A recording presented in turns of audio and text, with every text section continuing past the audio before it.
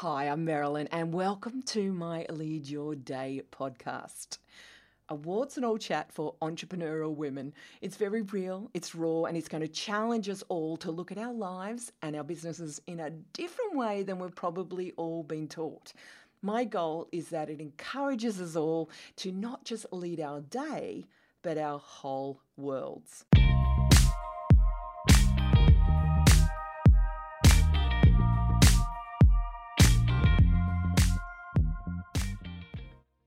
You've probably heard me use the phrase lead your world from the inside out a lot. Now, I don't mean lead the world, although there's definitely a leadership crisis in much of the world right now. But being a leader of your world is at the heart of what I do. Because unless we can be the leader of our own lives, we can't really successfully create our own incomes or be the leader of our own business. When I say world, I mean that sphere of influence that you have on the outside.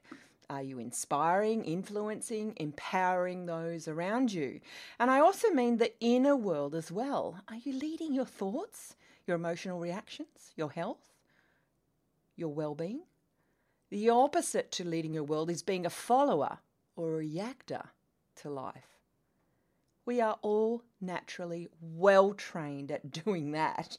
Just think of social media.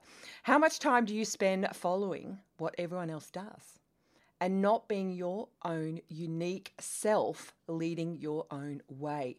I mean, how many flat lay pictures can we take? How many quotes with gold and pink lettering? Excuse my cynicism. I'm not saying that following is wrong, as we can learn a lot by being a follower. And we all should have people that we get inspired from. But are we a sheep blindly following other sheep? Or are we the leader of our own life? And the opposite of leading can also be reacting. And this is probably the true antonym of leading, reacting to what happens, and mostly subconsciously. How can you better lead your world from the inside out? See you tomorrow. Hey, can you do me a favour? I've got 3 things I'd love you to do. Number 1, pause and hit subscribe right now. Then number 2, share it with someone you know that needs to hear this.